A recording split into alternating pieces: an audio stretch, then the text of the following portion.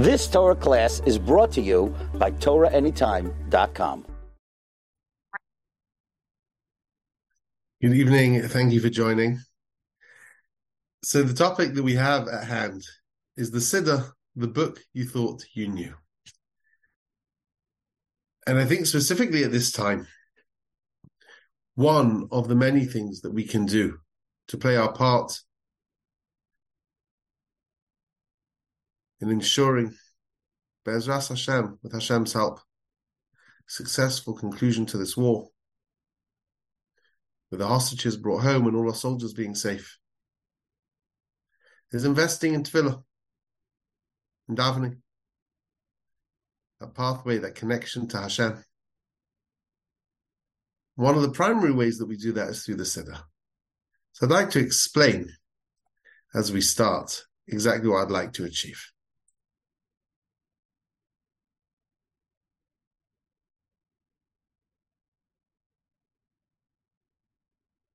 So many of us, perhaps all of us, are familiar with Siddurim, different types of Siddurim, each one slightly different.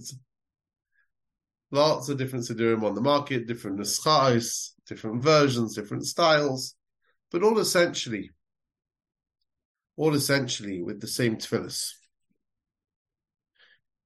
And many of us will be familiar with various parts of davening, depending on what we come for shul for, what is part of our regular davening routine. But what I'd like to do with Hashem's help is to peel away the layers of the various prayers, the various tefillahs that we say. Try and understand the basic meaning, perhaps even some deeper understanding, so that we can say what we mean and mean what we say. Because kavanah, focus, meaning, is an integral part of our davening. Davening is meant to be an emotional experience. It's avodah shebalev. The Torah says, "Avda b'chol levavchem," to serve Hashem with all your heart. And on that, the Gemara says, "Azehi avodah shebalev." What is service of the heart? Havayom is a tefillah. That's davening. That's prayer. It's meant to be an emotional experience. The very word lehispalel,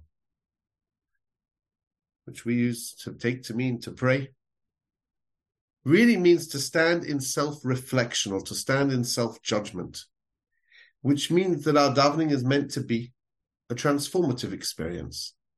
So it's meant to be an emotional experience, it's meant to be a transformative experience. But often, we can get so caught up with the technicalities of prayer, or maybe even the regularity of it, the over-familiarity of it, that we miss that. But that is, as the Rishonim, the medieval authorities say, tefillah bli neshama kaguf, tefillah bli kavana kaguf bli neshama. Davening without focus is like a body without a soul. The worlds are just empty vessels, waiting to be filled with meaning. And perhaps the best way to start is with this beautiful quote from Rabbi Sachs, the Siddur is the map of the Jewish heart. Through its words, we retrace the steps taken by countless generations of Jews as they turn from their private hopes and fears to journey towards the presence of God. Or perhaps, as we say in Ashri, Korev Hashem l'chol koirav. Hashem is close to all that call out to him. It's just one condition. L'chol asher yukrohu b'emes. To all who cry out to him in truth, in sincerity.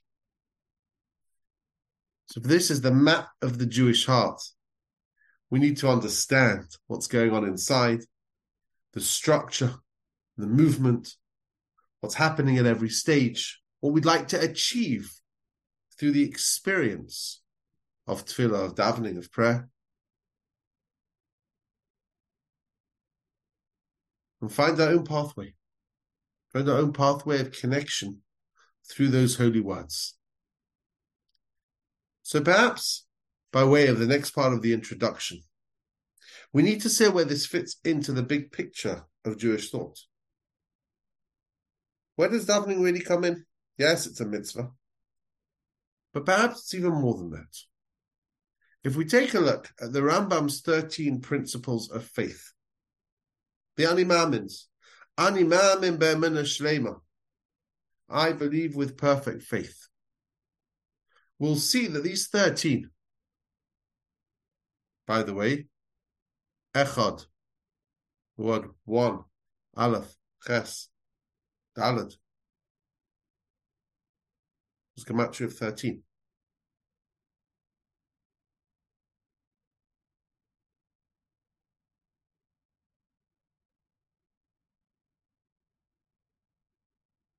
If we look through the Ani Mamins, we'll see they actually fit into 3 sections. Have a look. The first 4. Ani Mamin be'emuna shlema. I believe in perfect faith in the existence of a creator. He's perfect in every manner of existence. He's the primary cause of all that exists. We have the belief in Hashem's absolute and unparalleled unity. Of course, these are summaries. The belief in Hashem's non-corporeality is not physical, nor that he'll be affected by any physical occurrences such as movement or rest or dwelling. Number 4, the belief in Hashem's eternity. So the first 4 of the Ani Mamins,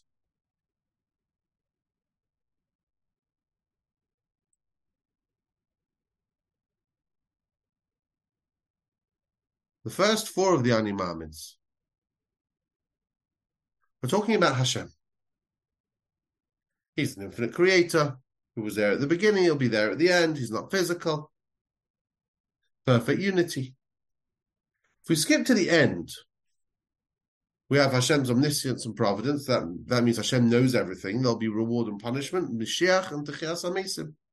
Days of Mashiach, the resurrection of the dead. That's the goal. So the first 4 are dealing with the existence of Hashem, what we mean by Hashem. The last 4 are essentially dealing with reward and punishment.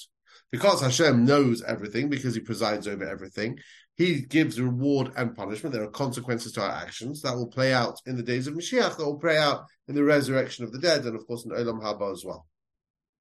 The question is, how do you make the jump? What is the bridge between the first 4 and the last 4? The bridge between Hashem as a perfect unity, an infinite being, first, last, was, is, will be, and reward and punishment, the days of Mashiach, resurrection of the dead, eternal bliss. How do you make that bridge? How do you make that connection? And that, I think, is the middle 5. Number 1, or number 5, as you wish. The 5th of the Ani Mamins is you're not allowed to use the imperative of worshipping Hashem. Lo levado roi le'ispalel, lo levado roi le'ispalel, ve'ein le'ispalel zulaso. It's worthy only of davening to Hashem. Mustn't daven to or through anything else. We then have number 6 and 7, which is essentially prophecy, and the prophecy of Moshe Rabbeinu, that Hashem speaks to us. So number 5, we speak to him. 6 and 7, he's speaking to us. Number 8 is the divine origin of the Torah. Number 9 is that the Torah will never change. Mutability of the Torah. So if you like, relationships live or die on healthy communication.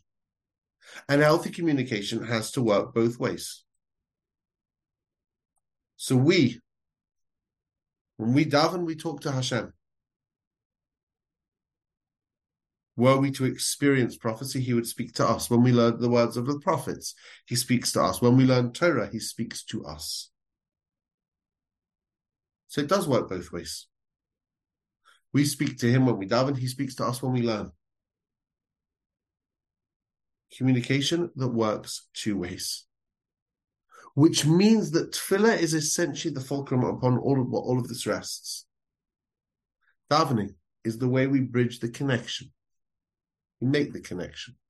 Relationships live or die on healthy communication. We need to be able to express our feelings, our hopes, our thoughts, our desires to the Almighty. That's how we create that relationship. We as human beings have been given an elevated soul, which is really a part of Hashem.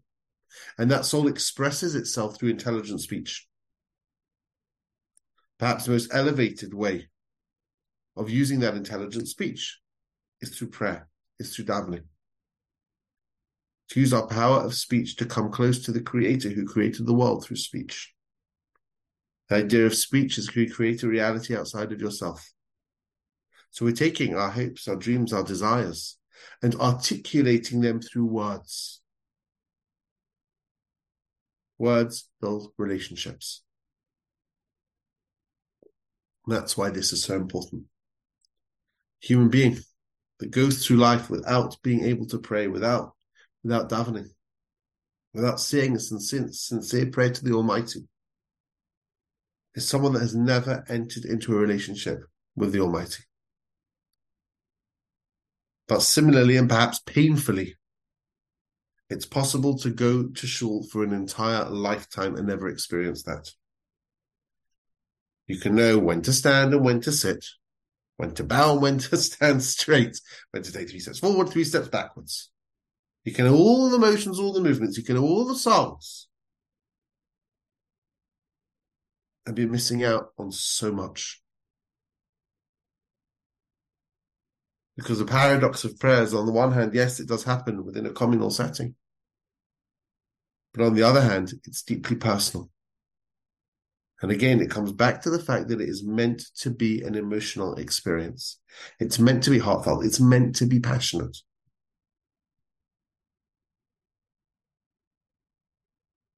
And if so, we need to get beneath the surface. We need to understand really what's going on in order to have that experience, to be able to put kavanah, feeling, direction, passion into that which we say. So perhaps the simplest way of describing this is through the Rambam's description of how prayer developed. The Rambam Maimonides, in the beginning of his Laws of Prayer, gives an historical overview of how Jewish prayer developed. Have a look at this, and it happens in stages. And I think when we understand the context of how our Siddur came to be, we'll leave more enriched, more informed, and we'll have more of a structure through where in terms of where to put all the information that we'll learn, please God, in the coming weeks. So the Rambam says, mitzvah saseh, there's a positive commandment, le'spalel b'chol yom, to daven every day. As it says, v'avadtem es Hashem Elokeichem, you shall serve Hashem your God. The oral tradition taught us that this service is prayer, as it says, I mentioned it before, la'avdu b'chol vavchem, serve Hashem with all your heart. The rabbi said, Eizeh hi avodah shabalev, what is service of the heart? This is prayer. As far as the Rambam is concerned, though, on a Torah level, there's no set number of times a person needs to pray every day. And there's no set text that you need to use. You can daven as often or as infrequently as you like, and you can use any words you want at any time of the day or night. So yes, as long as you have prayed once a day, you fulfilled your Torah commandment to daven. Therefore, by the way, according to the Rambam, this is not what's called a mitzvah aseh shazman grama. This is not a positive time-bound mitzvah.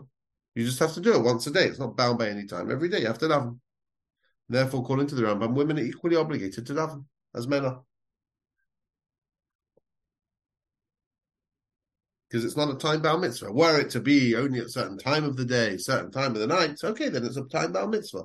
But being that you just have to daven at some point during the day, it's not a time-bound mitzvah. And therefore, women are obligated in davening, as we'll see. Says the Rambam. And therefore, women, servants, chayavin, b'tfilah, they're also obligated to daven because it's a positive mitzvah, which is not time-bound. What is the essential essence of the mitzvah? Elachi of mitzvah zukach, she'adam mischanen u'mispal, the person should offer supplication and prayer every day. Magid shivcha shel HaKadosh Baruch Hu, express praises for Hashem, and then ask for your needs, if you have any needs. And then afterwards you thank Hashem for all the good that He's given you. Each person according to their ability. So there is some kind of basic structure to prayer. It can happen anytime, any place, as often or as infrequently as you would like. But you're meant to praise Hashem, ask Hashem, thank Hashem. That's the basic formula. If a person would be eloquent, you can pray as much as you want. And if the person is aral sfasayim, inarticulate, you would also pray according to your ability to express yourself any time you want. And again, the number of times you daven totally depends on you. There will be people that would pray just once a day, and there will be people that will pray numerous times every day. Everyone that prayed would pray facing the Beis Hamikdash, facing Yerushalayim, wherever they were. This is the way that Jewish prayer was from the time of Moshe Rabbeinu until Ezra. So from the time the Torah was given until the beginning of the Second Temple period, you would not be grabbing a quick minyan for mincha during the time of the first Beis Hamikdash. There was no such thing. Minyanim hadn't been instituted yet. Everyone would be saying different words at different times. There was no notion of communal prayer. When the Bnei Yisrael were in the Midbar, the Jewish people were in the wilderness, there was no minyan factory at the Mishkan. Nothing doing. Everyone would daven freestyle according to their ability to articulate and express themselves. No set time, no set text, no synagogues, no shuls. Prayer was a free-flowing experience, according to the Rambam. The problem was that the Jewish people experienced national trauma. And we were exiled at the end of the time of the first Beis Hamikdash. When Israel was exiled in the time of the wicked Nebuchadnezzar, the end of the first Beis Hamikdash, they became interspersed in Persia and Greece and other nations. Children were born to them in these foreign countries, and those children's language was confused. The speech of each and every one of them was a concoction of many tongues. No one was able to express themselves coherently in any one language, rather in a mixture of languages. As it says in the book of Nehemiah, the children spoke half in Ashdodit, the language of Ashdod, and they didn't know how to speak the Jewish language. Rather, they'd speak according to the language of various other people. Consequently, when someone would pray, he'd be limited in his ability to request his needs or praise Hashem, unless other languages were mixed in. People might be able to speak a few languages, but they were inarticulate. And everyone's speaking different languages. And therefore, something needed to change. As a result of the national trauma of exile, dispersion, decentralization of Jewish life, the Anshe Knesset HaGedolah, the men of the Great Assembly, had to do something about it. So here you have Ezra at his court. This is at the time of the second Beis Hamikdash. They're the ones that establish 18 blessings in sequence. This is what we call the Shemona Esrei. The first 3 blessings are praises of praise of God. The last 3 are thanksgiving, as we've said before. You can daven however you want, whenever you want, but it needs to follow this basic formula of praise, request, and thanks. And therefore, our Amidah follows this basic structure. The first 3 brachas, praises of Hashem. The last 3 brachas are thanking Hashem. And by the way, those brachas are the same for every single Amidah you will ever say. It's only ever the middle bits that change. Whether it's weekday, whether it's Shabbos, whether it's Yom Tov, Rosh Hashanah, Yom Kippur, those first 3 and the last 3 are always the same. Yeah, there's a few additions here and there, but the idea is that the same brachas. It's the intermediate brachas. The intermediate blessings contain requests for all those things that serve as general categories for the desires of each and every person and the needs of the whole community. So what have they done? They just standardized prayer for everyone. Thus, the prayers could be set in the mouths of everyone. Everyone can say them. They could learn them quickly, and the prayers of those unable to express themselves would be as complete as the prayers of the most eloquent. It was because of this matter that they established all the blessings and prayers so that each would be ordered in the mouths of Israel, so that each blessing would be set in the mouths of each person unable to express themselves. So they're standardizing it. They're standardizing an Amidah. Amidah is a standing prayer. A Shemona Esrei, 18 brachas, 18 blessings. each one essentially based on a pasuk. They take verses and turn them into prayers. In order to understand any bracha in the Amidah, you need to understand which pasuk it's coming from. They took verses from Tanakh and turned them into tefillos, into prayers.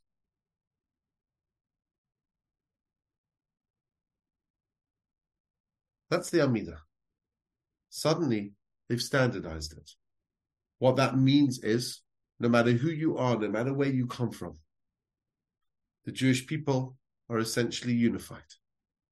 And part of the reason why this is so important is because the Anshe Knesset HaGedolah were people that were able to see far into the future. They were wise individuals. They understood the second Beis Hamikdash was missing so much. It was missing the miracles. It didn't have the luchais. It didn't have the aron in it.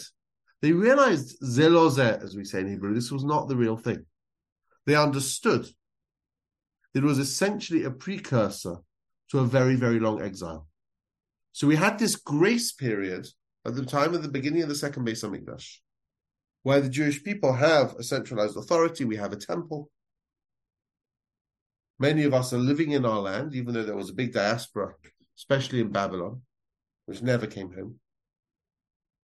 But we were centralized enough for them to be able to legislate and say, 1 second, it is highly likely, if not incredibly probable, that we're going to experience exile again. And unless we have a unified set of values, unless we have a set text of prayer, Jews across the world will not be able to identify with each other. They'll be asking for different things. They'll be speaking different languages. They'll never be able to get together, which is perhaps one of the reasons why a shul is called a Beis HaKnesset, a Bet Knesset, a house of gathering. Why wherever you are in the world, you can walk into a shul and you will recognize the basic structure and the basic outline of davening. There are cosmetic differences in pronunciation and minhagim, but essentially it's all the same. They standardized it for all time. More than that, we're all davening for each other. We're davening in the plural. We're davening for the entire Jewish nation.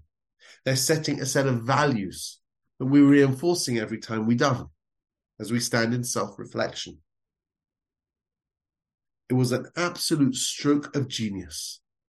It maintained and preserved the Hebrew language, because anyone that wanted to daven, at least in public, is going to have to learn Hebrew. Even if Hebrew would no longer be the language of conversation, as it was not, even in the time of the second Beis Hamikdash. Even if it's not going to be the language of study, as it was not for 2,000 years, it was always the language of prayer. The Hebrew language replete with mystical connotations, Kabbalistic connotations. The number of words, the shape of the letters, everything's significant. Everything's highly relevant. But they coded it all in. All the different requests that we could possibly need. They coded it all into the Amidah with a standardized text. They standardized the text. We're meant to infuse those words with meaning. They also decreed that the number of prayers, because remember we said, in terms of davening, as far as the Torah is concerned, you can daven as many or as little times as you want, as long as it's once a day. They also decreed that the number of prayers correspond to the number of sacrifices. 2 prayers every day, corresponding to the 2 daily sacrifices. You can see, for example, the Kohanim climbing up the ramp there of the altar, putting bits of sacrificial meat on the fire itself. On any day that an additional sacrifice was offered, they instituted a 3rd prayer, that's called Musaf, the additional offering. The one in the morning is called Shachris, the one in the afternoon is called Mincha, and the one that is additional is called Musaf. That's what they established. 2 obligatory prayers every day, and a 3rd obligatory prayer on special days, Shabbos, Yom Tov, Rosh Chodesh, etc. They also instituted a prayer at night, because although there were no sacrifices at night, there was the burning of the fats and limbs on the altar. And the verse says, in the evening, morning, and afternoon, I will cry aloud and you'll hear my voice. However, the evening prayer is not obligatory like morning and afternoon is. So technically speaking, according to the strict letter of the law, says the Rambam, Tfilas Arviv Rishus, Arvis Rishus, Mariv is optional. Even though it's optional, Nahagu Kol Yisrael B'chol Makomis Moshe V'Seim Nispalo Arvis V'Kiblu Alem K'Tfilas Chova.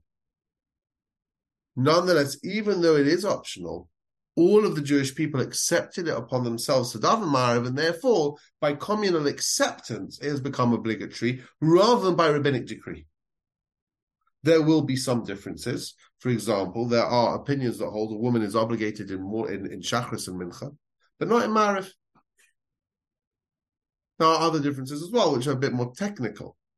For all intents and purposes, Mariv is an obligation. Certainly the Shema of Mariv is a Torah obligation. But for all intents and purposes, Mariv is an obligation. It's just a lower level of obligation. For example, I'll give you an example. Let's say you have an opportunity either to daven Mincha with a minyan or Mariv with a minyan. You should daven Mincha with a minyan, because davening with a minyan adds so much to the tefillah, to the prayer. And Mincha is an obligation, and Mariv is less of an obligation. Just another expression of that. They also added in another prayer as well, after Mincha, to be recited close to sunset on fast days only. Its purpose being to increase supplication and pleading because of the fast.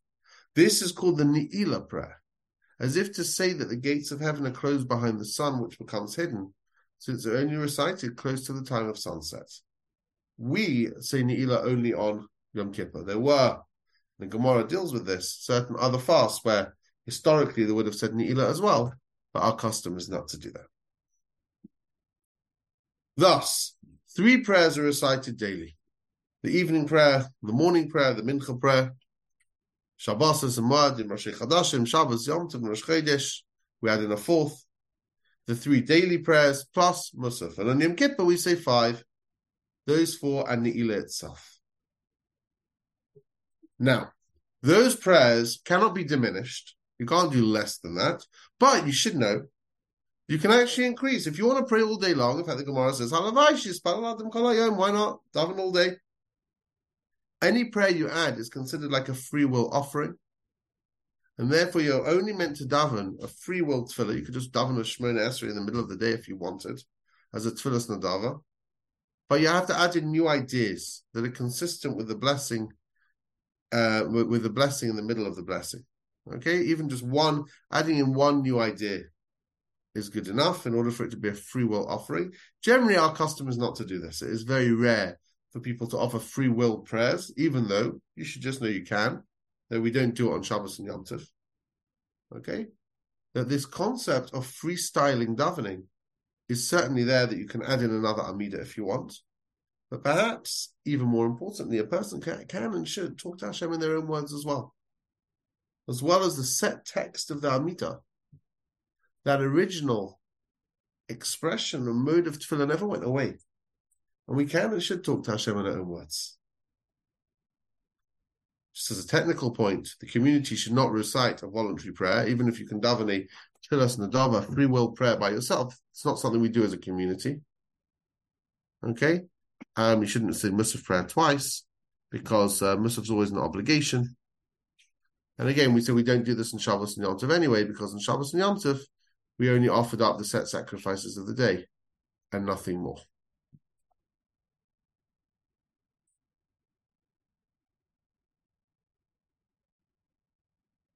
So the idea behind sharing these ideas brought down by the Rambam was perhaps just to give some structure, some historical context. We'll have to see how the Siddur developed, but the idea of the word Siddur itself comes from the word Seder. It's ordered, it's structured, it's formulaic. It's meant to be that way. It does provide routine and structure and familiarity to our lives, to our services. No question about it. But I think what's really important is that these 2 ideas have to come together, this free flow of expression and closeness to Hashem, the ability to talk to the Almighty and share with Him what's in our hearts, what's in our minds, what our worries are, what our fears are, our anxieties are, to praise Him, to thank Him. All of that is very much part of life too. We can do that in our own words. We can do that through the words of Tehillim. We can infuse our own thoughts and meaning into the very words of davening. Each one of them is meaningful. But perhaps the most important thing to start off with is that Jewish prayer is meant to be passionate, it's meant to be heartfelt. Let us understand the structure. Let us understand what the words mean and realize that the more meaning we are able to infuse into the words, the more varied, the more colorful the experience is, the more enjoyable, the more pleasurable it is. It should be an enjoyable experience, a pleasurable experience. Having a conversation with the Almighty. He's waiting to hear from us. That's how we make our relationship with Him real. Through having a genuine spiritual experience as we daven. Not just formulaically reciting the words because we know how. Rather saying the words. But allowing our minds, our spirits, our souls to soar free. To use them to express the deep feelings within our heart. So that's really by way of introduction. Please God, as we go, as I say, Be'ezrat Hashem, we'll unpeel the various different layers within the Siddur. You've just experienced another Torah class brought to you by TorahAnytime.com.